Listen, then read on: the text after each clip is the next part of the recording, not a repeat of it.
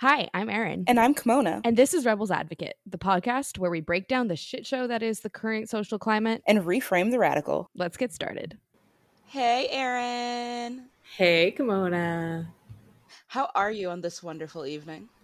I'm well. Nothing too much to complain about. Nothing dramatic has happened this week. No further coup attempts.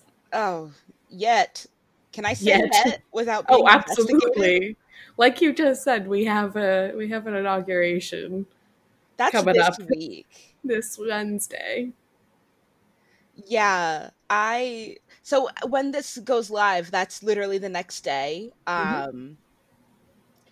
Which is wild. It is wild. The wildness, the pictures of like the National Guard like sleeping on the floors of government buildings, it's really disheartening.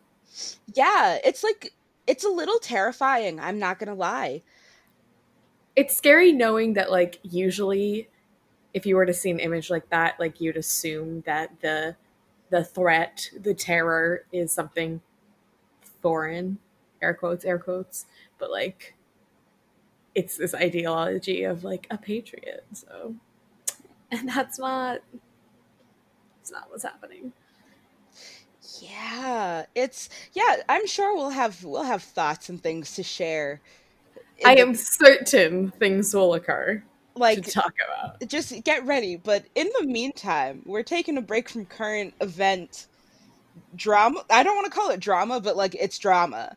It's a soap. Our American life is a soap opera. It really is, and I love when people like refer to it as like the season finale of America is like really the writers, they really did the most this season. I like the people who were like, oh, my 7-day trial is up for 2021. I don't need to buy the next. I don't need to. Honestly, that's how I feel. But speaking of buying things, let's talk about capitalism. Well, I mean, yeah. This conversation is predominantly brought to you by the intersection of capitalism and feminism, and then, of course, sprinkling on some other intersectional concepts of race and class and all that jazz. But by the title, you hopefully can understand listening what to expect, because you've definitely heard the phrasing girl boss before. And Kimona and I are both not a fan of that terminology. This term that it's supposed to be, and I say supposed to be very lightly, but it comes from white women wanting to feminize the concept of being a boss and being your own boss. And I love the idea, obviously, of making women as bosses something that's common and not rare and unexpected and like some big pivotal moment. Like, your gender has nothing to do with your ability. But then quickly that's divulged into a very toxic ground of, okay, so if I'm a girl boss, you're implying that like me being a boss is something to do with my femininity, my gender expression, what genitalia I have. Like, that's just it's just going quickly and snowballing into like this deep rabbit hole of so many toxic traits with both capitalism and how that system is monetized.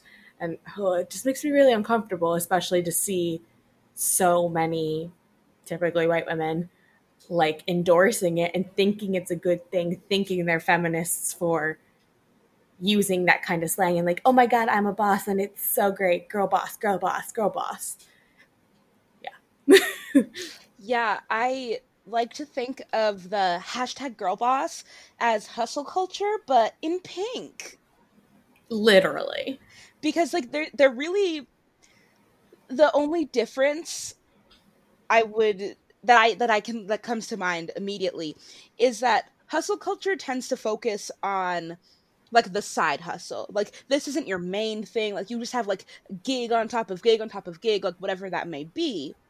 Whereas hashtag girl boss, I'm imagining it with a TM every time I say it, just so you know, is very focused on the hierarchy that is in like corporate capitalist America, and like being like the female CEO in a neon pink suit. And like, don't get me wrong, I love a brightly colored suit, like I want one so bad. Yeah, this could However, totally be costume changes can be exclusively Legally Blonde. oh yes, the way that I want a neon pink suit, because I love bright colors, and I love like the little like pantsuit kind of get up. Like that's my style. That's very me. But then you add hashtag girl boss, and like, yeah, like look at me. I'm like a multi-million CEO, whatever else Forbes likes to list. And then it's just like, okay, you're just another very rich white person most of the time. And like, what does this actually have to do with like feminism or like womanism or anything that's like furthering society? It really is just like, let's put women into the role of the oppressor, and then like let's call that like liberation, like, because that's not what it is. It's not like women getting up to the top of a company. Cool, great, but we still have to recognize that capitalism is a major structure of systemic racism, and that all of these things are intertwined, and it still can be really toxic and just like negative, even if it just happens to be a woman in charge. Absolutely. It definitely aligns with a conversation we've had before on the podcast of just like this glass ceiling structure of, okay, so like how hard is it for you as a white woman who comes from money, who comes from, you know, maybe nepotism was involved in your hiring process, or maybe what school you went to or what internships you got, you know, having money and whiteness in your corner is really, really going to put you at a level of advantage that really is going to make breaking that glass ceiling so much simpler. Like it's so different when, and not to discourage the fact that, you know, being a woman in charge is still a rarity, which is very disheartening. And I'm really realizing that's like my version of your nuance. You say nuance all the time, and I always say disheartening. But it's frustrating to see that, you know, a woman in charge also has to have so many nuances. Ooh, love it. You have to be aggressive. You have to not have a family. You have to, and obviously I'm saying have to very loosely and kind of sarcastically, just what's expected of a woman, specifically in corporate America.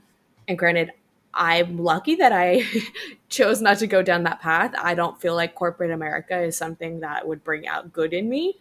And I find that those barriers are things that I don't want to cross. Like, and especially because I would feel a sense of diminished accomplishment to know that, you know, so many things are, even if it's a tokenism, you know, like, oh, we need a woman as a manager somewhere here. Like, that still happens a lot in corporate America, especially once you start adding other intersections of race and maybe sexuality or disability. A lot of companies really just are looking to check boxes and, you know, seem like they're open and liberal and progressive and like, see, look at all the Black people we have at our office. And And that goes into that conversation we had in our intersectionality conversation on the podcast of just, okay, well, you have a lot of Black people and a lot of women, but you have a lot of Black women. Like, people are often tokenized to check boxes, but you're not really meeting or, dismantling any of the actual systems of oppression involved. And I think that's extremely important. I cannot remember this exact quote, but I saw this quote on Instagram, and it was basically just like dissecting the idea that diversity in corporations is just used as a band-aid for bringing up larger systemic issues. Just because you're putting someone who fits a certain box and fits your quote-unquote diversity quota in a position of power doesn't mean that you've changed the power structures at all. And it doesn't actually do anything to dismantle the systems. And I think that's super important and a big issue that I have with this whole idea of being a girl boss. Like, first of all, I'm a woman. Secondly, if I, like, that shouldn't be the focus here. It just feels so superficial to me, It's such a superficial movement, if you can call it that. And it's rooted in whiteness and wealth and materialism. And I just don't think we need any more movements that center whiteness, that glamorize capitalism and like working yourself to death and like the hustle, the grind never stops. Like, no, it needs to. It needs to stop. Like, you need to take a breath. You need to schedule in that time for yourself if you have a tendency to not do that. And we don't need another movement that tells us that more stuff is the answer when we are literally a society that is rotting from the inside out. Like, I don't think piling more stuff on top is going to do anything but squash us. Yeah, absolutely. And I think what really needs to be identified here is like, white women, this is an issue. This is your issue. You should be concerned that, because it really is, this white women as this girl boss, making this a hashtag, making this something that you use in your own marketing tactics of your small business, of your own marketing, of your personal brand, and then tie in all of the actual capitalist structures that are targeting you as a woman in business by selling you pink pens and making a everyday object for women. And, that doesn't make any sense. And participating in that system without really identifying where you're at is really toxic. And disheartening, but this is something that white women should be concerned with. And naturally, it's not as obvious to white women because they're not immediately targeted. They're not really seeing any negative consequence from it. But if you dissect it really quickly, you should be able to see how your work and your worth is impacted by being targeted by marketers and other companies and just the capitalist structure, that you're an anomaly for being a woman in charge. And, that's why I came up with this title of, I'm not your girl boss, because I don't know why my gender or my gender expression is at all impacted by my work. I'm just a boss who is a woman. That's like saying like redhead boss, like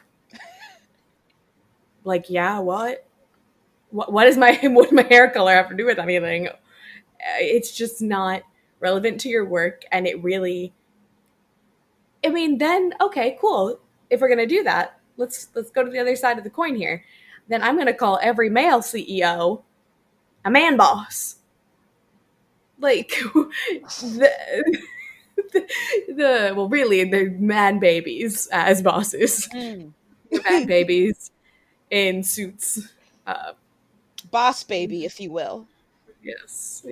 That's a terrible movie. Okay, but like the Netflix series was kind of no, I will not accept that. I was a nanny when that movie came out, and like the 6-year-old that I nannied like wanted to watch that, and it was full on torture for me. Yeah, it doesn't make Oof. any sense as a show, and it's like capitalist propaganda, but I did watch it all by myself with no child just for fun. That's traumatizing. I don't know who hurt you to put you in that position. Yeah, I was just really intrigued by what I don't know. It gave me like low key like Rugrats nostalgia, but it's not the same as Rugrats at all. No, we cannot endorse that here. I will not be a part of this. This company is just as much as mine. 50-50, and I will not endorse that here. Alec Baldwin in a diaper will not be endorsed on my podcast. Wait, Boss Baby's a Baldwin? Yeah, the guy who is the Boss Baby is Alec Baldwin. I'd like to recant my previous statements. I did not realize that there was a connection. See, there's your trauma coming right up. Honestly, that's what it is. Wow. The uncle of your bully. Isn't that their relation? I think. I don't know. I'm sure he's not the one on the TV show. I'm sure they could not have paid him enough to do that. I don't know, man. You can watch your show still, just not the movies. Alas, boss babies are what I imagine all men in charge as. But yeah, so this culture of women as an anomaly when they're the ones in charge, the ones who work full-time, work in corporate America, and are expected to meet these boxes of like, well, you can't have a family and be a boss. Oh, you can't make these decisions because you're a mother, you're whatever. Just expectations that are never held to men in the same position. And just the misogyny involved in this structure, which is then used to market a whole different system of, look, women can do it too. And it's totally masked as that, right? Yes. You're totally masked as, oh my God, women can do anything that men can, but in pink. You need different, more expensive products to do it. Like when Bic came out with pink pens for women. That's literally what they were called. And I don't know much about it, but I'm pretty sure those were just the same exact pens in pink marketed towards women and probably cost more, to be honest. Yeah, I remember when that was happening and the Amazon reviews, people were very snarkily reviewing these and being like, so yes, these were so good for my fragile woman hands. I'd been writing all wrong my entire life and I had no idea. But even so, I think most people can identify that as some totally convoluted monstrosity of giving me a pen made for a woman. But, you know, I mean, obviously there's certain things, certain materials that should be targeted towards women, you know, maternal health, products that may be used for women who, you know, menstruate, anything like there are definitely differences between men and women, but there shouldn't be like a diversity between basic human needs that all of a sudden women can do it too if it's different and targeted towards them and pink and more expensive and fragile and all these elements that are unfortunately associated with femininity. And also, like, can boys not like pink? I don't understand. I don't know how color was dominated by different genders. Yeah, it's actually okay. This is like my favorite like random fun fact. But originally, I feel like we've either talked about this before, or I told you because I learned this in the class that it was switched. Yeah, it was switched. Like girls were blue, boys were pink. I feel like I might have been the person who told you that fact. I'm pretty sure Tumblr told me that fact. Even better. early Okay, days. well, then you knew before me. I learned it in an anthropology class. That's so fun. knowledge. I love knowledge. We should probably tell them what we're talking about. Yes. So back in the day, like before the World Wars, or I don't know if it was before both of them. I don't know the exact date of the switch, but the colors that we associate with male and female, boy and girl, were switched. So right now, you know, girls get all the pink things, boys get all the blue things. Woohoo! Because, you know, gender colors. But it used to be that boys would be in pink, and girls were in blue. And like pink was supposed to be like strong and vibrant and masculine. And then it switched. Reasoning, I believe, has to do with Hitler. Okay, let's not say that because I have no idea if that's true. I have to double check, but I'll come back to it. Let me fact check it. The point is that it's such a construct that the same rationale of a color meant for a woman, for babies and boys and girls, women, men, has literally been switched because that's what it meant at the time. That's how it fit whatever agenda. But that's how much of a construct it is. And of course, there's also a huge point that's missing in targeting products specifically towards women, and then by default, everything else is for men. But that's ignoring a lot of other gender presentations that just refused to be acknowledged by corporate America and marketing and other capitalist structures because they don't fit into a binary. And that's just mind-boggling to me. And just very frustrating. Very frustrating because there are a lot of people who don't fit into that binary. And, you know, if you're sending this mixed messaging of products only being fit for women, and then again, the default is to men, where does this put this massive massive population of other people who don't fit into either of those binaries? Are you looking up your Hitler fact?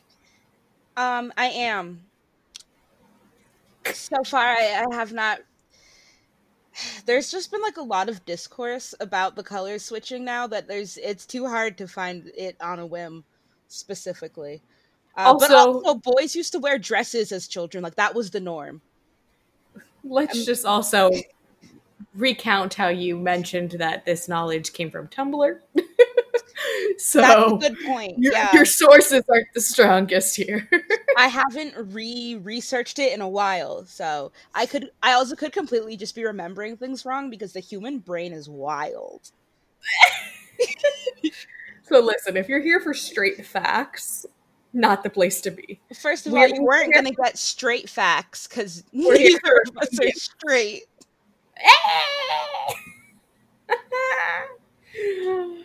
Those are usually my jokes. Lots of points towards you. Thank you. Just coming up in here. Yeah, anyway, so the gender colors, it's a complicated history. But do you want to know another weird, like, is this a nuance? I don't know, maybe not, but a weird connection. What isn't? Everything's a nuance. Anything is nuance if you try hard enough. Okay. No, maybe. But something that I've noticed with like a lot of this like hashtag girl boss, and like the people who self-identify as hashtag girl bosses, one, some of y'all are annoying. Two, some. Most, yes, most. Almost all, I would say. Secondly, why is like almost every hashtag girl boss a part of an MLM, a multi-level marketing? Dude, that's what I was thinking too. It's because MLMs target vulnerable people. Yeah. It's horrifying. I went down a rabbit hole recently. Looking at MLMs. I mean, an MLM conversation is totally different territory, and I'm like all about talking about that. But to that vein, like to not even talk about all the other issues with MLMs, but you know, they target women who are at home, maybe stay-at-home mothers, girls that are in college looking for a stream of income while they're in school, women who are in need of money without necessarily giving up, like going to a physical office, dedicating X number of hours in these time frames, 9 to 5, whatever. So that usually targets young women, and that verbiage of being a girl boss is supposed to, and it works clearly, inseminate this idea within them that I'm a girl and I can do it too, even though like that's the real harm here, is that it's really brainwashing these women to believe that this mantra is something to celebrate, that you as a woman doing things that are difficult, doing things that are based in monetary value is something unique and to be celebrated, and that should not be the case. Why, oh why should I be celebrating my vagina succeeding? Like, I'm all about celebrating womanhood and celebrating your successes in the workplace as a career. Women having careers is an incredible thing to celebrate, but there should really not be this overlap of celebrating it as something that has to be unique and special because you were able to overcome this big hurdle of being a woman and still doing it. That's a really good way of putting it. It places womanhood as a hurdle to be overcome rather than as just a part of your life experience. And there's definitely a lot of value that womanhood and potentially femininity can bring to, you know, positions of power that maybe a man couldn't or typically doesn't.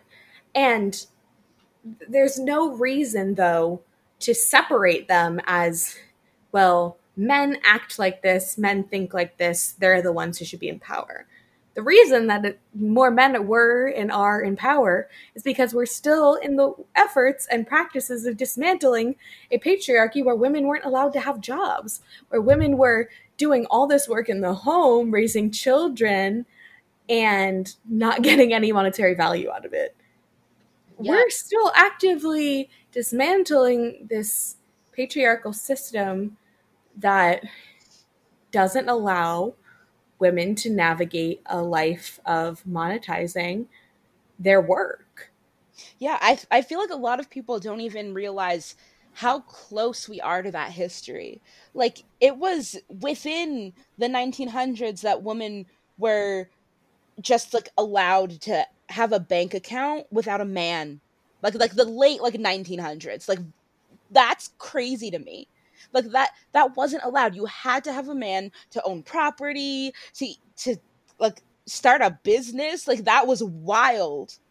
So we're still looking at it through this patriarchal lens that, like, womanhood, we have to overcome it, when that's not what it is. It's that the system made it that way. Right. We're not overcoming the barriers that, like, are inherently there, like, within our womanhood. We're overcoming obstacles in place by a system that didn't want us there. And of course, then we go into those intersections again. Like, okay, so white women could vote in this era, but Black women couldn't. You know, there's lots of timeline obstacles that we have to acknowledge in how much progression we're really going to make. Like, of course, it's going to therefore be easier for white women to have more power in corporate America than Black women. Amen. A lovely little bit of nuance, a lovely little bit of intersectionality. We should have a bingo card anytime we say any of these keywords. I just got really excited about that. We're going to do it. We're going to make a drinking game bingo card. We're going to put it on the Instagram, and people can play along when they listen, and y'all are going to get drunk. I Tuesday love it. morning. On a Tuesday morning. That's okay. We're actually gonna do this because that sounds like a fun time. You're welcome. What a great idea! Such Thank a you. hashtag girl boss moment. You know, it's my entrepreneurial spirit. Yeah, but this is like all of this whole conversation is why I am so anti girl boss, and I've low key dedicated this year, and also just like my existence to an anti girl boss lifestyle. Um, and I know like some people listening, they're going to be like, "What? So you're just not going to work?" No. We live in a capitalist society. I'm not trying to die. I'm not trying to starve. I got to get a job. It has to happen. I know. However, Every time I go to work, I'm like, why? I'm in the system. I'm one of them. just another cog in the capitalist system, but like an unwilling one. That's the anarchist spirit. Yes. Trying not to go to work because it's against what the man wants. But Big brother. I mean, that's a whole other conversation. But it's because I have been taking some time and also just studying ethics like more in depth this year has really forced me to refine my worldview and my like life philosophy a little bit more. Um and I've also realized that it's super important to prioritize myself and my mental health and how I spend my energy, especially because we're still in a panoramic, everything's wild. It takes a lot of energy to just like go to the store now, like way more than it used to, because you have to prepare yourself. You got to be constantly sanitizing things. Like it's a lot. And I know we've mentioned rest is resistance before, uh, but like I mean it wholeheartedly. Like when I say it with my whole chest. I mean it. And one account that I want to shout out that I've been following on Twitter and Instagram, it's called at the Nap Ministry. And I love this woman so much. She is a Black woman who has like studied just like all of this stuff and has like made this framework of living basically that is anti-capitalist, and it challenges capitalism and white supremacy by centering rest. And it's not even in the like regular like wellness culture, because I feel like that has become really commodified, and a lot of people be like, yeah, wellness, so like buy more things. Like no, like she starts it with, Wellness culture has a whole lot of issues, and it's interesting that you mentioned that. And not to completely derail your flow of thought, but there has been so much lately in like headlines of how white women in wellness culture have really been inciting more and more people to follow conspiracy theories like QAnon and stuff like that. So I think that's something to keep in mind, that a lot of influencers and wellness figures have a lot of agendas behind their work. yeah, and you should honestly, I think it's really important to know where someone's work is coming from, and that's also what I love about the Nap Ministry. It's more than just like remember to like get your rest.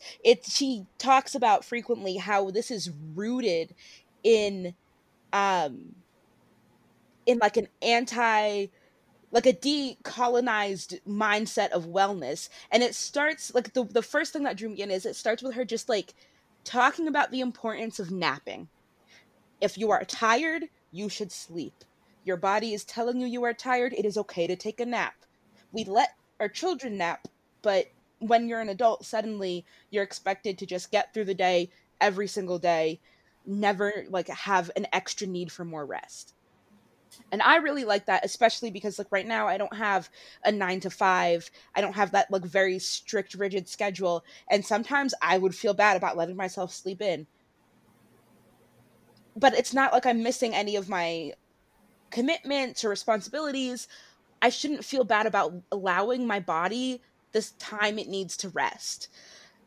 And so just really centering that as a way to actively work against capitalism and white supremacy, because these are systems and institutions that have thrived off the subjugation and degradation of our bodies, and particularly of Black bodies. And so I, as a queer Black woman, am taking time to center rest and my wellness in whatever way I can. So like even like right now, job hunting. Big yikes. I'm prioritizing jobs that aren't like barely giving me crumbs, you know? Like this is what I'm looking at, like what is their vacation time like? How do they do paid time off? What are their sick days like? These are things that I think a lot of people don't take into account. And look, yes, there's nuance, like that I am in a space where I have the privilege to take that into account in looking. But if you have the privilege to, why is it so looked down upon to center our individual needs sometimes, especially when it's something as simple as resting? Absolutely. I think that's a really powerful thing to be able to like acknowledge for yourself that that's something you need and that that's something that should be normalized. Because that's not something I did my job search not that long ago. I was in the same position 6 or 7 months ago, and I wasn't doing that. I am often enveloped in this hustle culture of I need to get this done to meet this goal so I can go get my doctorate. If I don't do that, then this happens. And, you know, especially with the pandemic, there was also this insight of I have to get a job. I have to get back out there. I lost my job. I need something. How am I going to be able to do this, that, and the other thing without it? So I think that's a very, very important thing to acknowledge. And that did make me think of another influencer that I would love to mention is Rachel Cargle. She's the founder of the Loveland Foundation, which I adore. If you don't know much about the Loveland Foundation, please look into it and look into Rachel. She's incredible. But she posted, I think just a day ago, she announced to her team that their company is implementing a no meeting Fridays. And she wrote this long post about how in this era of Zoom that constantly people are going back to back to back meetings, when in reality, if we were in this work from home lifestyle, you wouldn't be expected to do that. No one would be like, oh yeah, right after your next meeting, go to this meeting and this meeting and this meeting, because it's just not attainable. Granted, I think that there are some advantages of working at home, like, oh, I don't have to run to the next meeting. I don't have to physically move. I don't have to do this. But you do still have a lot of other components that haven't changed. You still have to do all the work that was involved in those meetings. You may be having to do extra childcare that you never had to do in the past. If your kids are, doing school from home and things like that. So she made this long post. And I really encourage everyone to follow her, or at least read this post that she was talking about it, because I think it's really, really powerful as a leader. She's the owner of her company, the founder of this organization, and she took the steps to say, I don't expect this of my employees because this is unacceptable. And I think a lot of this toxicity has come out of the pandemic, of expecting people to do things that we wouldn't expect them otherwise. And that's a very American thing to do, to expect people to run and run and run until they're completely burned down. And I think the pandemic has allowed us to realize some of those things, like, oh, I guess my employees could have worked from home some of those days I said they couldn't. I guess our mental health is important because everyone is facing the same major trauma, major stressor.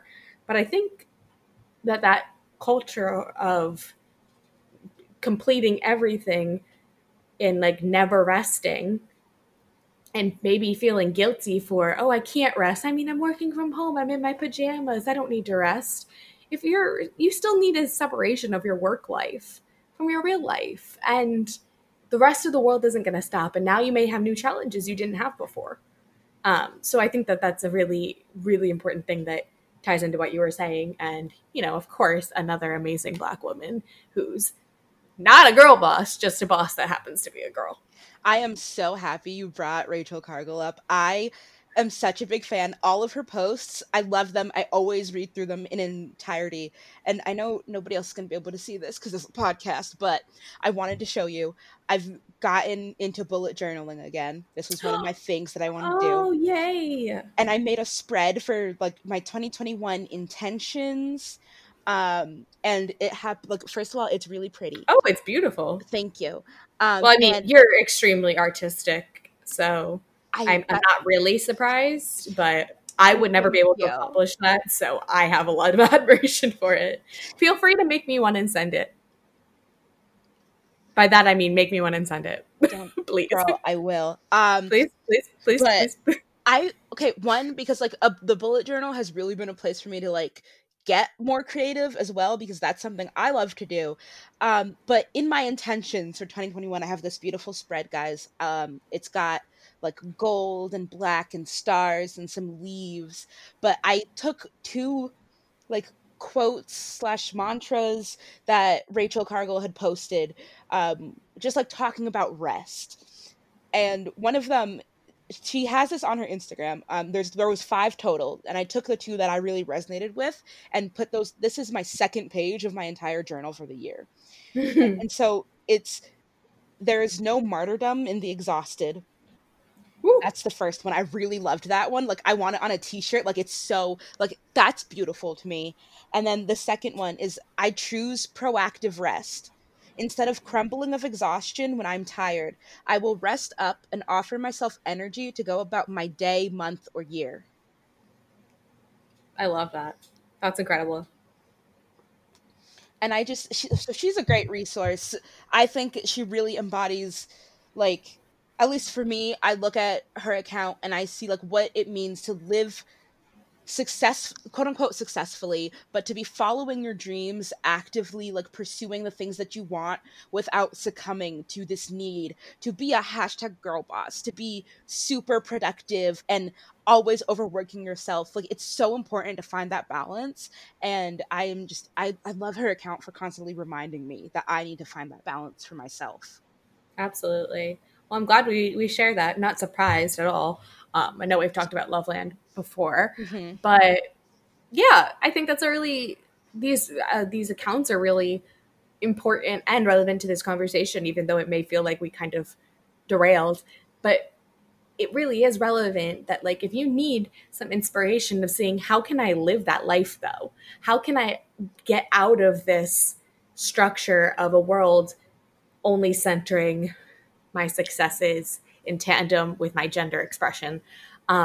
There are people out there doing that. And a lot of people are really putting a lot of effort into dismantling all of these issues that we talk about constantly.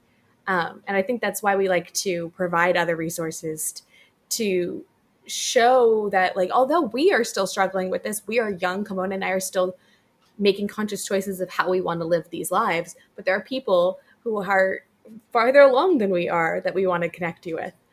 So definitely give those accounts a look and follow them if you can, and us too, obviously, at Rebels Advocate Pod. And definitely check that out, because there's definitely going to be a bingo board coming up that has some fun little things on it.